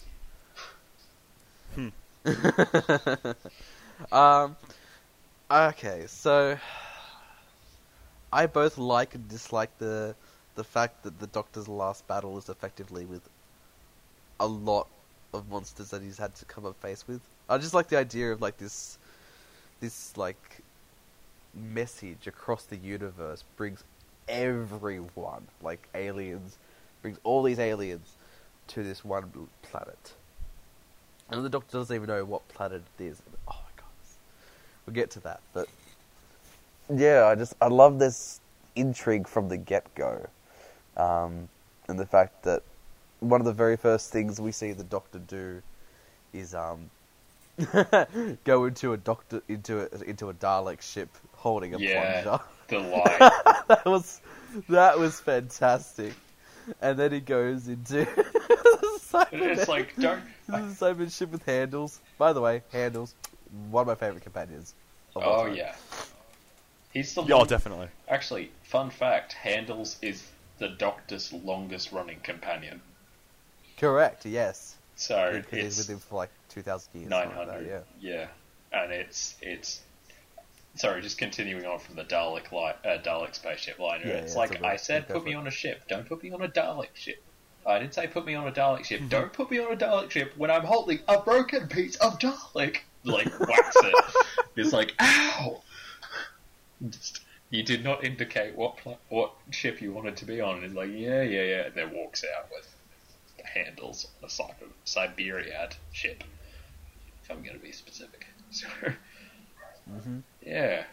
Handles. That was a very funny way to introduce the Matt Smith in that episode. I like that a lot. Oh my god. When Handles tells the Doctor that the origin comes from Gallifrey, I was like, what? What? What? Yeah. I was so confused, but I do enjoy how they explain that. I thought that was a really I really liked good. I liked how Handles in complete computer perfection just confirms things by what the Doctor's questioning, and it's like origin of this message is Gallifrey. He's like, what did you say? Gallifrey. Why did you say Gallifrey? Confirmed, Gallifrey. And it's like, no, you said Gallifrey. I didn't say it was Gallifrey. Why would you think? And yeah, I like that bit of dialogue is very nice. The Doctor's anger is like, that is not Gallifrey. I would know my own planet. Yeah, he's like full angry to this Cyberman head. But yeah, I understand his anger. I mean, he literally just put Gallifrey frozen in another universe. So yeah, I didn't think Gallifrey would come back the next episode. that would have been a big turnaround. But like, whoa! Oh wow, that was quick. But yeah, I do like how they do address that at the end. The town is called Christmas. I don't know how to feel about this. Easter. Yeah, I don't know. I feel like it was too on the nose for my liking, personally. Oh yeah. Like, oh, it's the Christmas special. Let's name the town Christmas. I don't know. It just felt. It felt unnecessary. I felt like it was just Christianity gone crazy. It's just branched out from Earth interplanetary. No, we're naming that Christmas. That one's Lent, and that one's Easter. Sorry. And then you've got this like separate thing called Hanukkah. Yeah, it's like that's not for the upper class because white people. Sorry to all the religious folks watching. Jeez. We're being a bit nasty. That's alright. What do you guys think of the explanations for some of Matt Smith's error? Like, the silence trying to kill him in Series 6, for example. I loved what they were before this point. I loved the idea that the silence were these creepy things that have been hidden around Earth for thousands of years, and they ruled through the power of suggestion. Kind of similar to the way the monks were, if I'm being honest. But I feel like with this point, they were simplified and oversimplified to that point. It's like, oh, the people that tried to kill you with the eye patches, they're just part of the church, and the church is a giant governing body. So it's like, okay, but the Silence are confessional priests. They haven't been manipulating Earth's progression, but that's a little bit stupid, don't you think? Because you're sending these creatures back. Well, okay, I put this down to the fact that maybe Silence weren't meant to be like that, but that certain faction that Kovarian took decided, let's just manipulate the entirety of humanity, you know what I mean? Yeah, I mean... maybe that was not the original purpose, but maybe that was just what that faction just chose to do. Yeah, that may work. More to the point, why the hell does Prisoner Zero know what the fuck's going on? Because it's like, the prophecy gets spread around, I guess, but... Yeah, that's the only thing I don't get, is Prisoner Zero, yeah. Maybe he... They're trying to shove everything from his era into one episode. Is that what's going on here? We'll just talk about everything. But yeah, I felt like, in particular, the crack. The crack was probably the loosest thread out of all of them for me, because it was in season 5. It was not in season 6. I do not count the flashback, because that's not until that very point, and you don't have like a clear sort of indication of what the Doctor's greatest fear is. And I feel like the crack is a little bit too simple for him. So he's just like, I knew it wasn't over. I always had a fear that it would return. Yeah, but you fear the dark in Series 8, so come on, man. But yeah, I don't know. That thread was the loosest for me.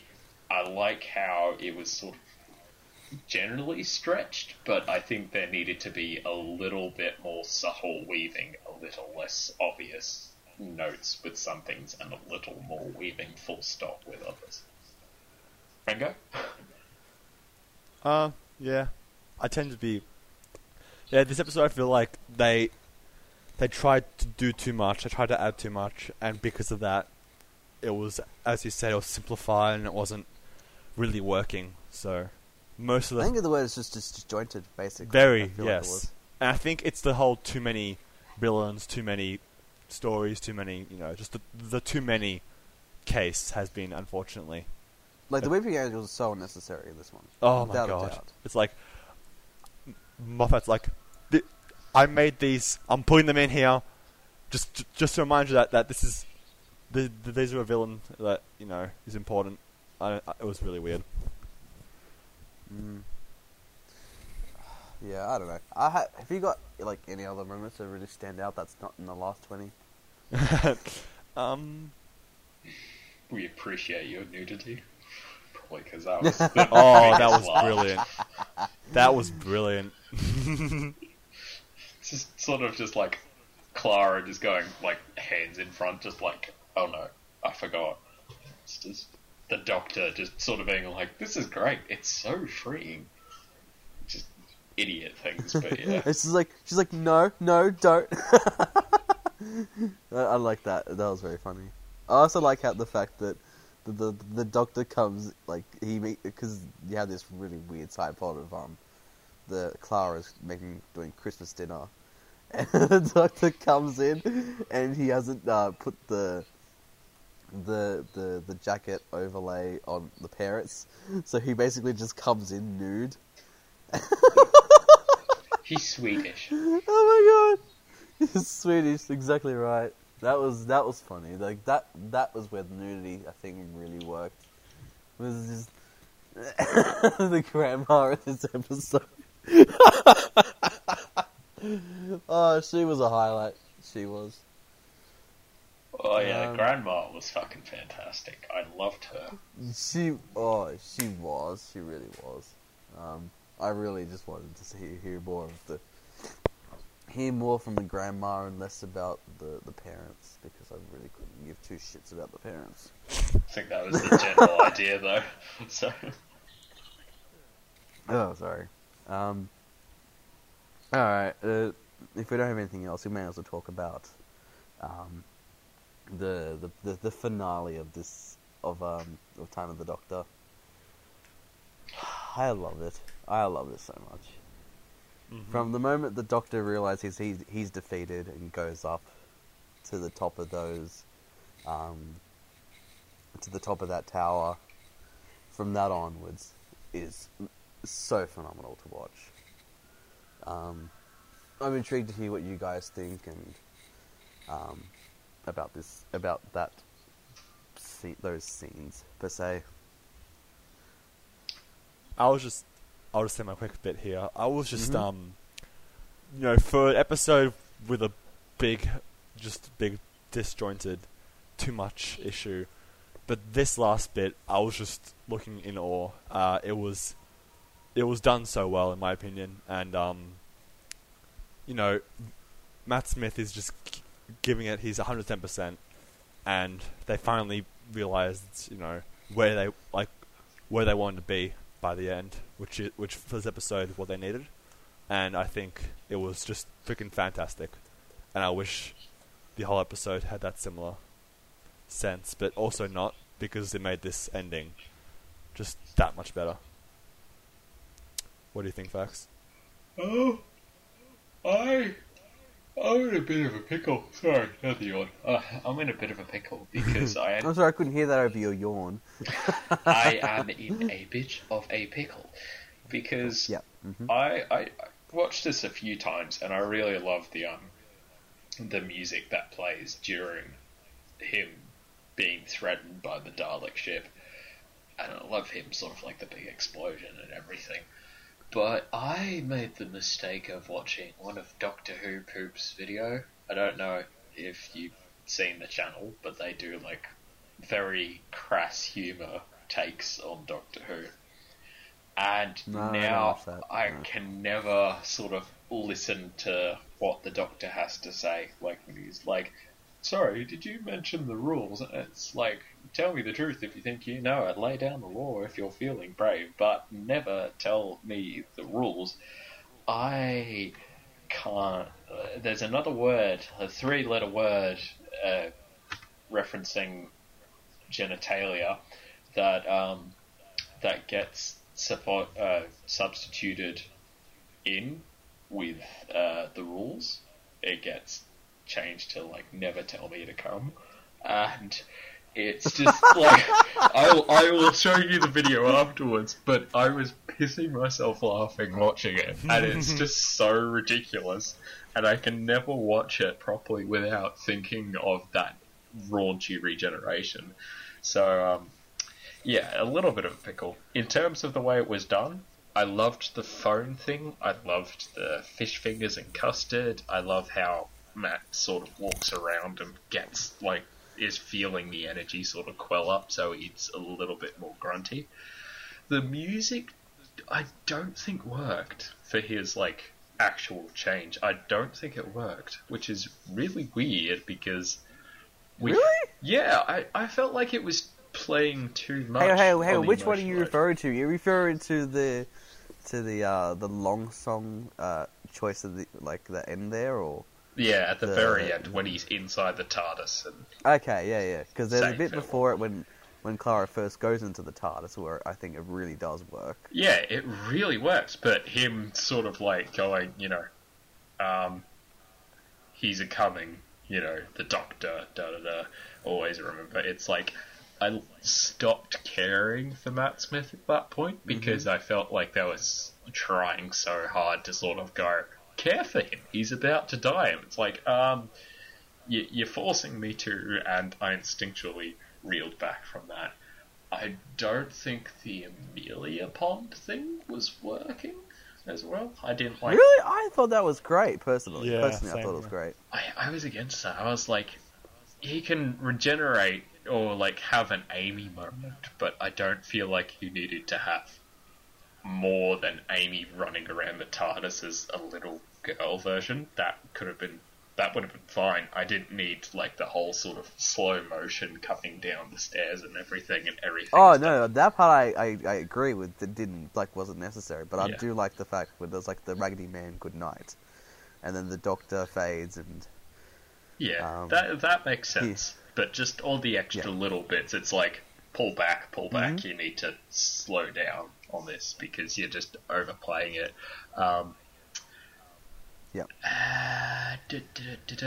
The sneeze regeneration, because this is contentious. Or contentious.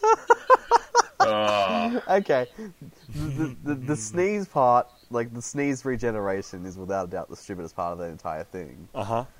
But everything after that, I could have been fine with that. It was just such a great regeneration, and then when it actually happened, it's like, wait, wait, what? Wait. I was just like, just staying there like, okay. I mean, Capaldi's there, but just the way it got to it after all that build-up was pretty funny. yeah. I think there's a bit of a theory for me that as the Doctor goes, or as a Time Lord goes on in their regeneration cycle, as they get to the last of it, basically it becomes more volatile and explosive. So like with the first Doctor, he just sort of laid down and changed. So I think it's a reset like that. So he just changed. That's all that happened. As he gets older, the big spouts of energy come out. But it doesn't make sense because there's River Song who explodes energy. So it's a little bit shaky, but maybe it's just the way the Doctor prefers to regenerate is if you can contain it and then release it slowly. But I don't know. We'll see. Can I just say though, I love the so the bit like the actual regeneration. I love the love from Gallifrey, boys. Yeah, that's very. Like that part was so good, so good.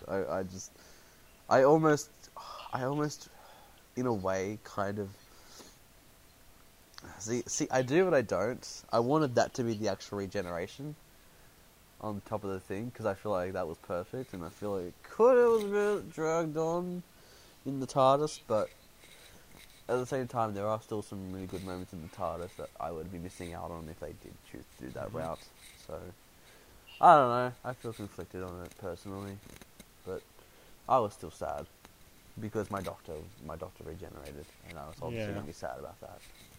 Though I feel like, personally, when we compare Smith's generation to Tennant's, I think, to me, like, obviously they're both sad, but Tennant's felt sadder, not because I like Tennant better necessarily, but because I felt like Tennant didn't, like, it wasn't Tennant's time to go, I felt like. But for Smith, I felt like it was sad, but it felt right, in a sense of that, this was his time, like, everything, it didn't feel rushed or unfair. Obviously, for the moral reasons, but I felt sort of at peace.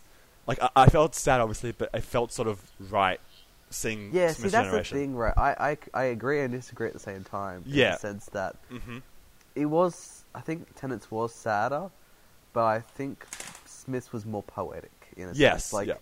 Like Tennant didn't want to leave, whereas Smith was more or less accepting his fate and that. That like in comparison to Tennant, who thought he actually probably might have died, was going to die because of the prophecy. Yeah. Smith was like, okay, I know I've got a brand new set of regenerations. It will be good from here on out. So theoretically, I feel like that was reflective. Yeah, I feel like that's what that was reflective of. I don't know. I hate the end of time for you guys. What the time of the Doctor was for me. It's just I don't like talking about it because it means that it's the end of my Doctor. Yeah, I know. Per se. Smith was fantastic. I have no quarrels with any of the Doctors, but it's sad. Do you guys have any more thoughts before we get on to the voting? No. No? Alright. So, what's the order this week? Alrighty. I'm not going to do a drum roll again, because I was embarrassing the first two times. Alright. It goes me, then Mr. Fax, and then Mr. Nick. Yeah. Interesting. I feel like my vote won't matter in this case, but you know what? I've already acknowledged who my pick is in the beginning, so it doesn't matter. Yeah. Okay. Go for it. As much as I love and treasure the final minutes of Time of the Doctor so much, but I can't pick against Day of the Doctor, so Day of the Doctor gets my vote without a doubt. Mr. Fax? What he said. Yeah. And I'll make it unanimous. Day of the Doctor. All right. That was. See, the funny thing is, out of all the best ofs, this is our longest one. Yes. It's also the shortest amount of episodes, and it's a unanimous choice. Yet because of how monumental they both are, we had to. Yeah. But that was good. There's definitely a lot to talk about, especially Day of the Doctor. But it's just funny, And now I'm just going to go watch Day of the Doctor now because same here. That's just how it is. All right. Should we tease what we have planned in the coming 2 weeks before we Should head we, off? or should it be just a surprise? I feel like if anybody knew, fuck, who knows at this point? But let's just leave it at that. Who knows? Okay.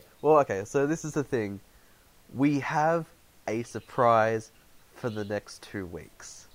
It is the same surprise for the next 2 weeks, but it is a surprise nonetheless. therefore it's not a surprise in the second week. Forget the Because surprise. you said Forget- It'll be a surprise for the first week, though. It'll be a surprise for the first week. Put it that way. Yes, And we're very excited to have the surprise. have this surprise. Yeah.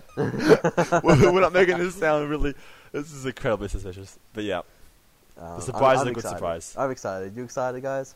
It's been a while. It's been a since- while. Yeah, It's going to make And a massive change in next week's dynamic, and I'm interested to see how it plays out. absolutely.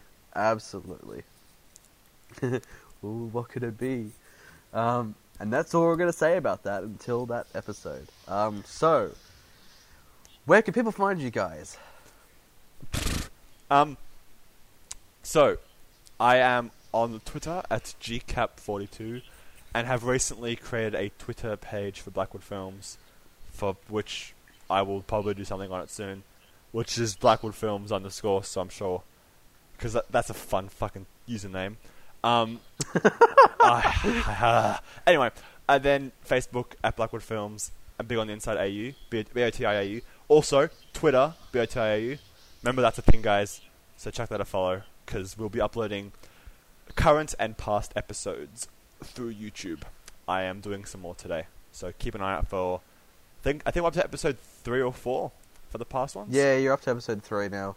Cool. Because we did beans. episode 2 in 2 parts. Yeah, so- that's right. 2, 1, Yep. 2, 2. Anyway, that's where you can find me, Mr. Fax. Why me? You can. Am I not pretty enough? Oh, Thank you. I enjoy the trash talk. Yeah, it's a good one. I am on Twitter at C_SD_M. I am also on Instagram at CO_ST_MA. Nick, where Whoa. can they find you? So charismatic, you two. And you can find me on Twitter at Enquest63, and you can find me on YouTube. Nickname, good luck finding me. I should point out that the good luck finding me is not actually part of the name, contrary to how it sounded. because have It's because just having time to nickname. say it. It's just nickname. I should point that out. It's just nickname. It's just the fact that YouTube's a pain, and it's like impossible to ever find stuff. I'm still uploading Uncharted videos. I'm almost done. Fortunately, I can finally move on to another series of video games that I'm really excited to play. Lego Marvel. And I do have a Facebook, Nintendo Quest, but I'm like never on it, so don't bother. It sounds slack, but it's true. Until the next episode. What an episode that will be. Cool. Oh yeah, episode 11. World Enough in Time. Until that one. Nickname out. Ringo out. GeoFax out.